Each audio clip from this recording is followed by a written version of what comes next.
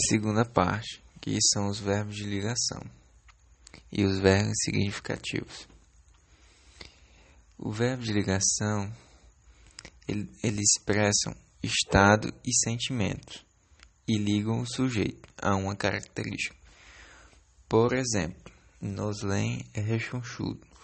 O sujeito dessa frase é Noslen.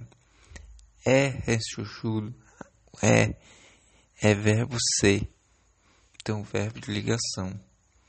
Rechonchudo é característica do sujeito. Então, Noslen é rechonchudo, vai ser o verbo de ligação. É rechonchudo. E o verbo significativo é o que expressa a ação ou fenômeno da natureza. Por exemplo, na frase Noslen correu feliz. O verbo correu significa ação e feliz é o complemento, certo? E tem os predicados. Predicado nominal e predicado verbal. O predicado nominal é o predicado que usa o verbo de ligação. E qual é o verbo de ligação? Aquele que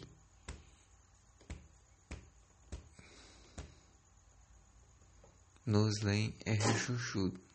O predicado dessa palavra é nominal. Vai ser o verbo de ligação. Então, o predicado nominal vai ter na frase o verbo de ligação.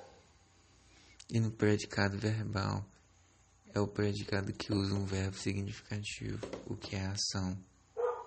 Por exemplo, aqueles meninos brincavam de esconde-esconde. Brincava vai ser o verbo.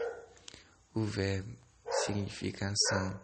Ação significa predicado verbal. E predicado significativo. E verbo significativo. Predicado nominal é verbo de ligação. E predicado verbal, verbo significativo, o que indica ação.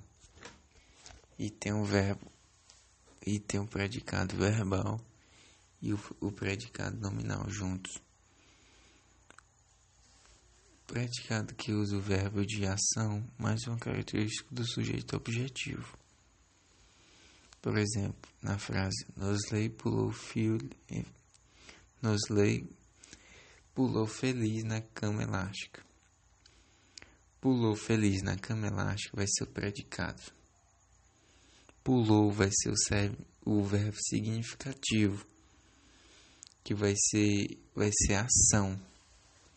Então, quando o verbo significativo indica ação, o predicado é verbal. Feliz é característica do sujeito na cama elástica, que vai ser feliz é o estado dele, que vai ser predicado verbal, nominal no caso. E tem a transitividade verbal. A transitividade verbal só existe no verbo significativos. Transitividade, ela precisa de complemento. Por exemplo, na transitividade verbal, a gente tem o verbo intransitivo e o verbo transitivo. O verbo intransitivo é aquele que não precisa de um complemento para sentido completo. Por exemplo, vovó morreu em pé. Morreu vai ser o verbo intransitivo. Em pé vai ser o modo. Então, quer dizer, vovó morreu. Não precisa de complemento. Então, vai ser verbo intransitivo.